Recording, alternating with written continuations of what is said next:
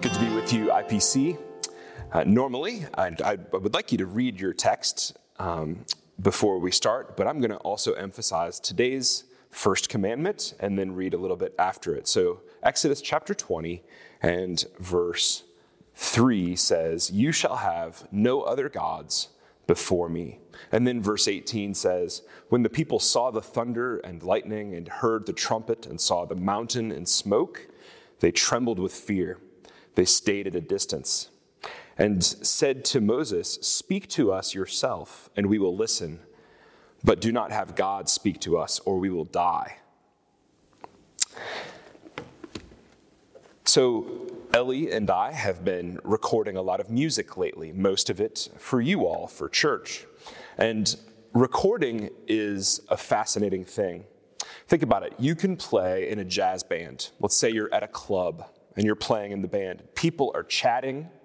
Waitresses are bringing cocktails to other people. And in that situation, you can play a wrong note and no one will even notice. They'll still just think you're really cool, right? Ellie and I, when we met each other 20-some years ago, we were both playing gigs at coffee houses, little acoustic gigs. And here's the thing about playing at a coffee house. When someone orders a cappuccino and the milk frother starts going, you can't hear any mistakes of the musicians. It's kind of a beautiful thing. But when you go into a recording studio, the microphone hides nothing. And then there's a certain deal that a musician and a record producer make with each other, right? The deal goes like this. "All right, producer, you are the only one who can ever know what I'm really like, how human I am as a musician, that sometimes I sing out of tune, that my guitar playing can sometimes be clumsy. No one gets to hear the real me except for you. And then in exchange for this radical vulnerability that I'm going to have with you, the producer, your job is to make me sound incredible," right? So I'll trade the vulnerability of that studio situation for the glory that I'll get from my adoring fans when they hear this fabulous, flawless record that I've made. But here's the thing, it's 2020, right? And we've got now the software and the gear to record music at home. And guess what that means? It means that I don't ever have to get vulnerable. I don't have to get musically naked in front of any music producer. I can spend 1 hour recording. I can spend 5 more hours trying to make myself sound amazing. And if I make a guitar mistake, I can copy and paste a decent guitar part into the place where I messed up. If I sing out of tune, I can use the auto-tune software to correct my pitch. And then on Sunday, when we play the music for you all, while we're all trying to enter into God's presence, make a joyful noise together, you hear the music that I've made, and you think, "Wow, great stuff, Pastor. How nice it is." You guys have been telling me this. How nice it is to have a musical pastor. Of course, what you really mean is, how nice is it that our pastor has a musical wife? That's what's really going on here. I know, it's okay. I can deal with it. See, I want to sound good. I want to look good. I want to be good. And you know what? There's actually nothing wrong with that. That's okay, because we were made for goodness. In fact, it's clear from the scriptures that we were made for glory. And the problem is not that we desire glory, but rather that we have all sinned and we've fallen short of that glory, as Paul says in Romans 3. Our relationship to glory now is complicated. It's messed up. We want it, but if we had it, we couldn't handle it. We desire it, but we know that we don't deserve it. We long to be authentically glorious, but we're spending so much time and energy, all of us, manufacturing faux glory. And that's what the first commandment is about. The title of our sermon is "Treasure My Glory." That's the first of the 10 good words from our good Father.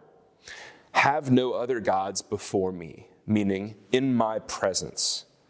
Treasure my glory alone. Now, whenever there's glory in the Bible, there tends to be smoke and other stuff that goes with it. So let's look at some of the smoke and the other stuff, right? And that'll be our outline. First, we'll look at smoke and thunder. Then we'll look at smoke and mirrors. And then finally, we'll look at smoke and smiles. Smoke and thunder, smoke and mirrors, smoke and smiles. First, smoke and thunder. So as I read for us, at the end of the 10 good words in Exodus 20, beginning with verse 18, we see the smoke, right? We hear the thunder. We see the lightning. And we see the people of Israel down there at the foot of the mountain trembling with fear. And they're saying, Moses, Moses, you talk to God. We can't do this. We'll stay way back here because we can't bear the presence of God's glory. But of course, God had summoned Israel to the mountain of his glory. You have to come near, he says. You have to hear and see. But the Israelites know that they can't come too near. Or verse 19, chapter 20, they'll die. And in fact, all of chapter 19 was God basically warning them that if they come too near, they will die.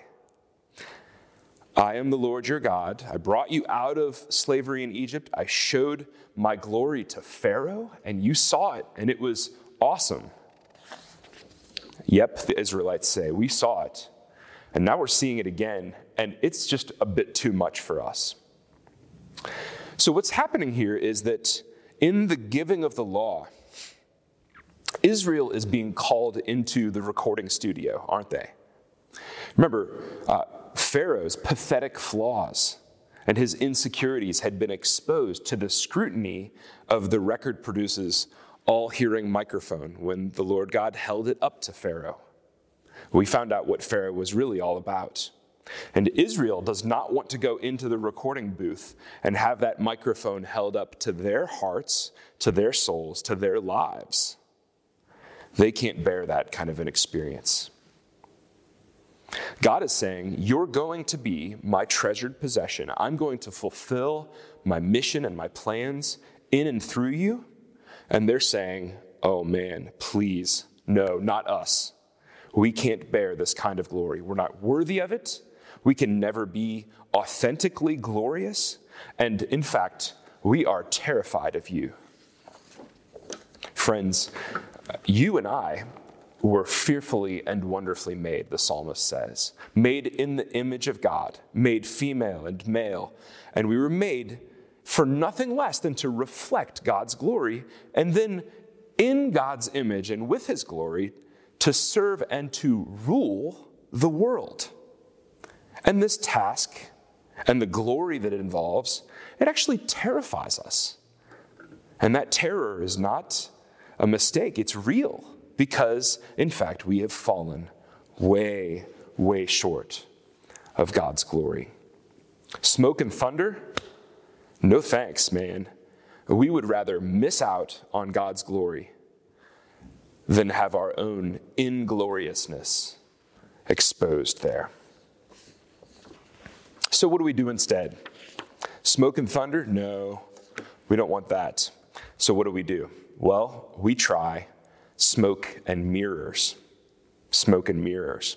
We say, because I can't handle God's glory, I will settle for a simulacrum of glory, manufactured instead of reflected glory, fake glory. And in fact, I'm going to try to do it myself.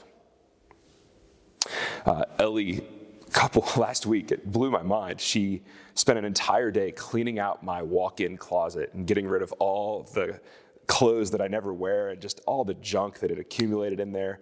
And now there's actually room in my walk-in closet for our little recording studio.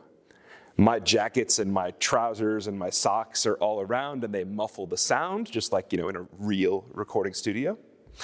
And so now I can go in there, I can close myself up in my closet, I can record, I can sing, and then I can cover up all my mistakes with cut and paste technology. I can auto-tune my voice, and then I can come out with the laptop and say to my kids, hey kids, want to hear this cool song that your dad just made?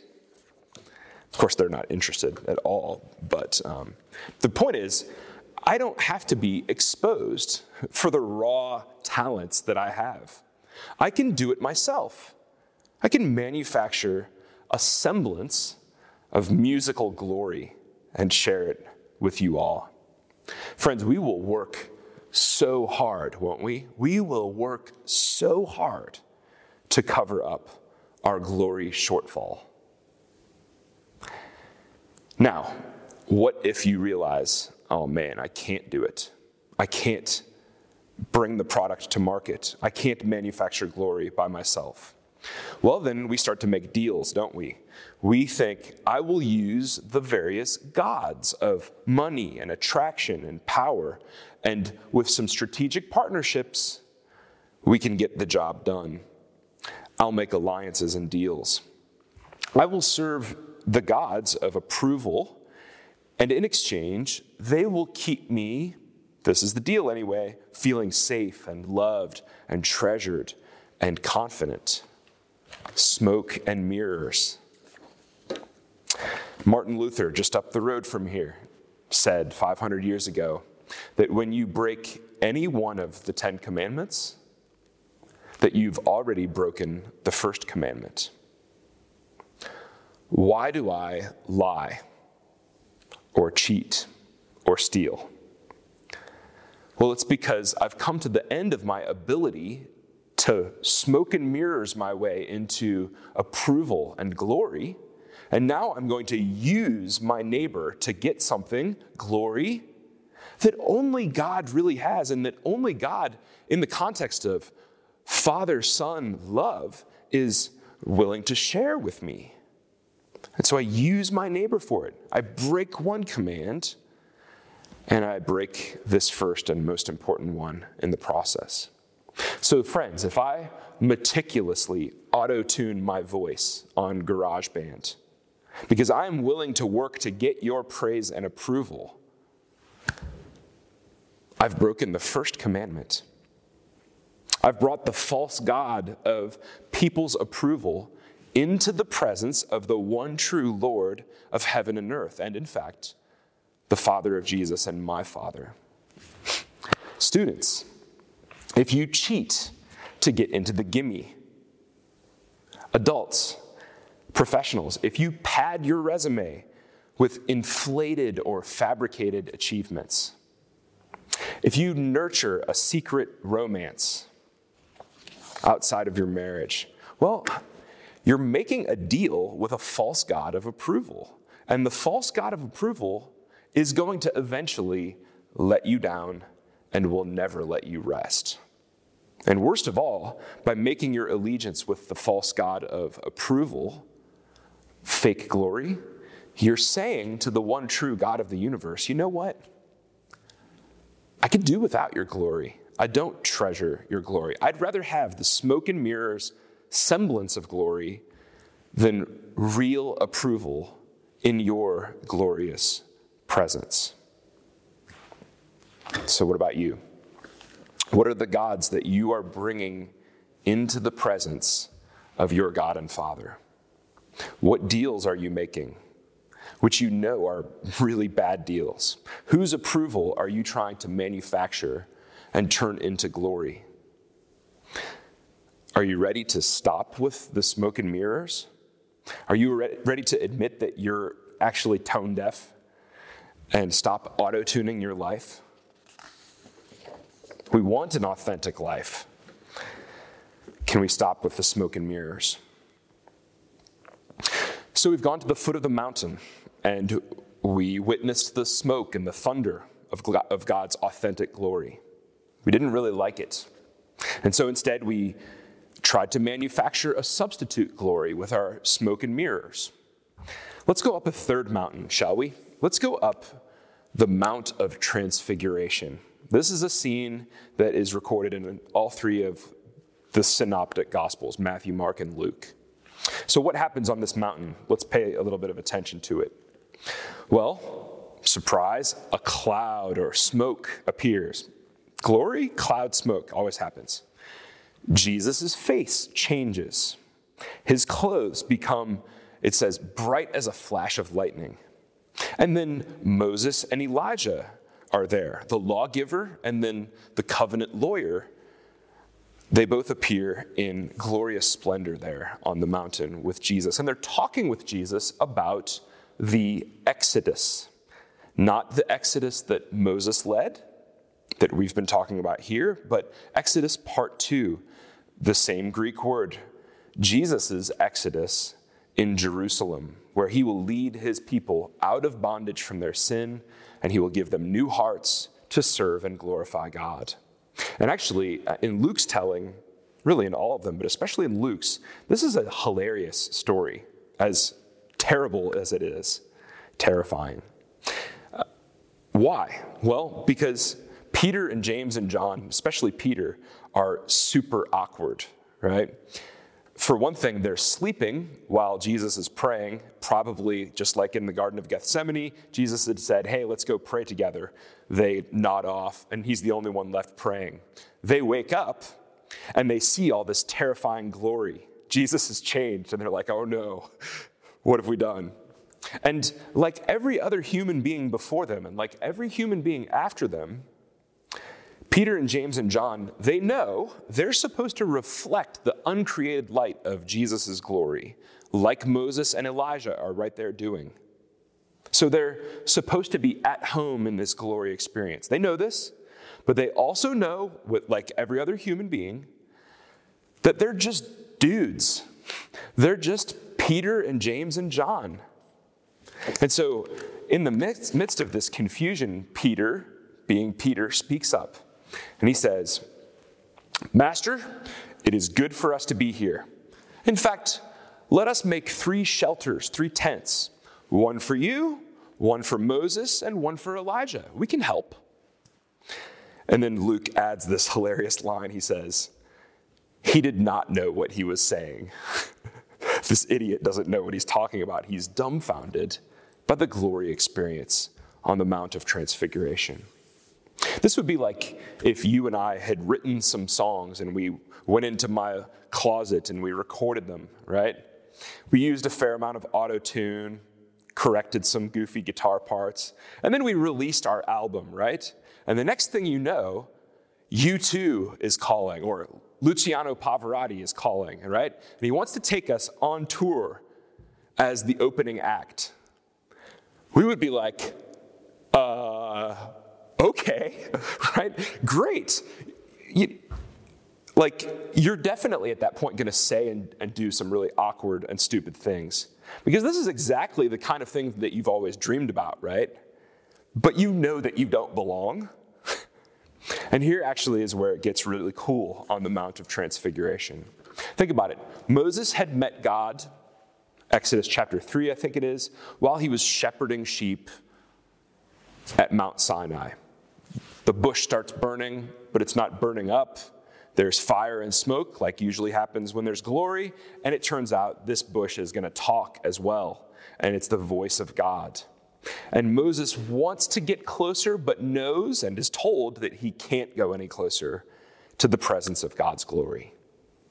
Fast forward 17 chapters, and Moses and Israel are at the same mountain. And once again, there's fire and smoke and God's voice. And this time, what God does at the mountain is he summarizes the contents of his own heart in these 10 good words. And then Jesus, maybe he's on Mount Zion when this happens, I don't know. He's questioned by a lawyer about God's law. And Jesus says, yep, you know what? The best way to summarize the moral law, which is summarized in the 10 Commandments, is to summarize them with 2 commandments. Love God, love your neighbor. That's the way I would summarize it. Well, here we are on the Mount of Transfiguration.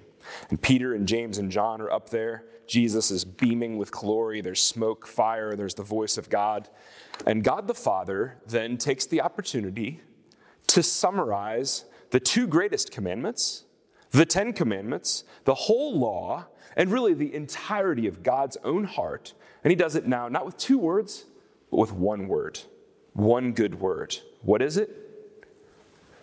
This is my beloved Son, whom I love. Listen to him. All of the law, all of God's heart and character summarized in this one word. And really, he's smiling upon Jesus. This is my beloved Son, whom I love. The smile is as much the one word as this command, listen to Jesus.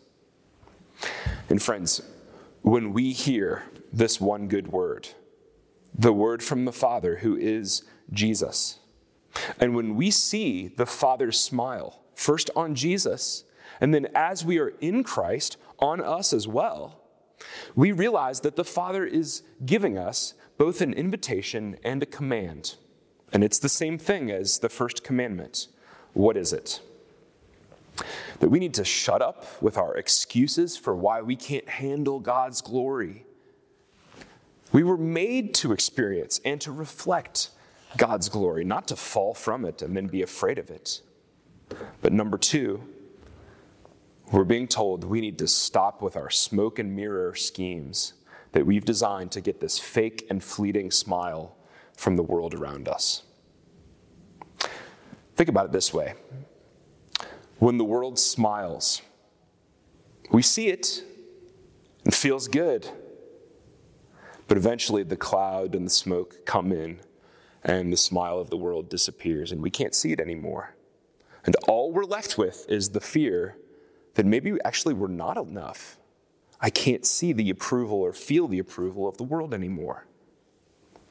But with God, it works the opposite way, right? The first experience is the cloud and the fire and the glory and the thunder.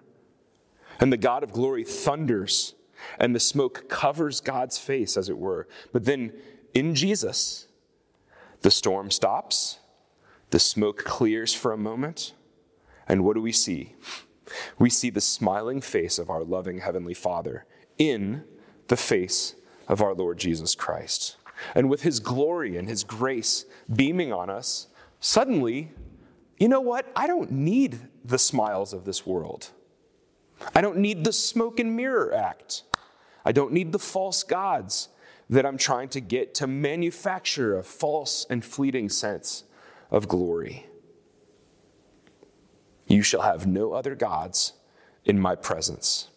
Well, once, friends, you have beheld the glory of God in the face of Jesus Christ, well, you know, and I know, how ridiculous it is to bring along any other gods with us into God's presence. How self-destructive it is to serve those other gods. How insulting it is to trot them out and to bow before them in the Father's presence.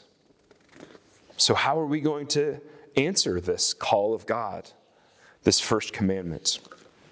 Well, here's how we do it.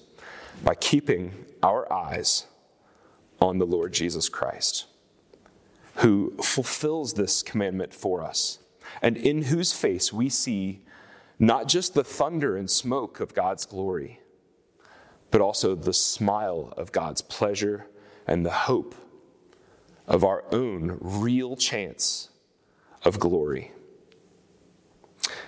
Thanks be to God through our Lord Jesus Christ, in whom we have the hope of glory. Father, we pray that you would help us to follow the Lord Jesus in obeying this great commandment, to have no other gods before you. Help us to stop pretending and to be authentic in your presence, but to authentically be ready to change and to put away our idols and false gods and to serve only you, for only you are worthy and only you are the hero of our salvation, having delivered your people from bondage, first in Egypt, and then from our slavery to sin and death and hell. You're alone worthy of it. And so we ask you to deliver us from other gods in your presence so that we would have the freedom to serve only you. We ask it in Jesus' name. Amen.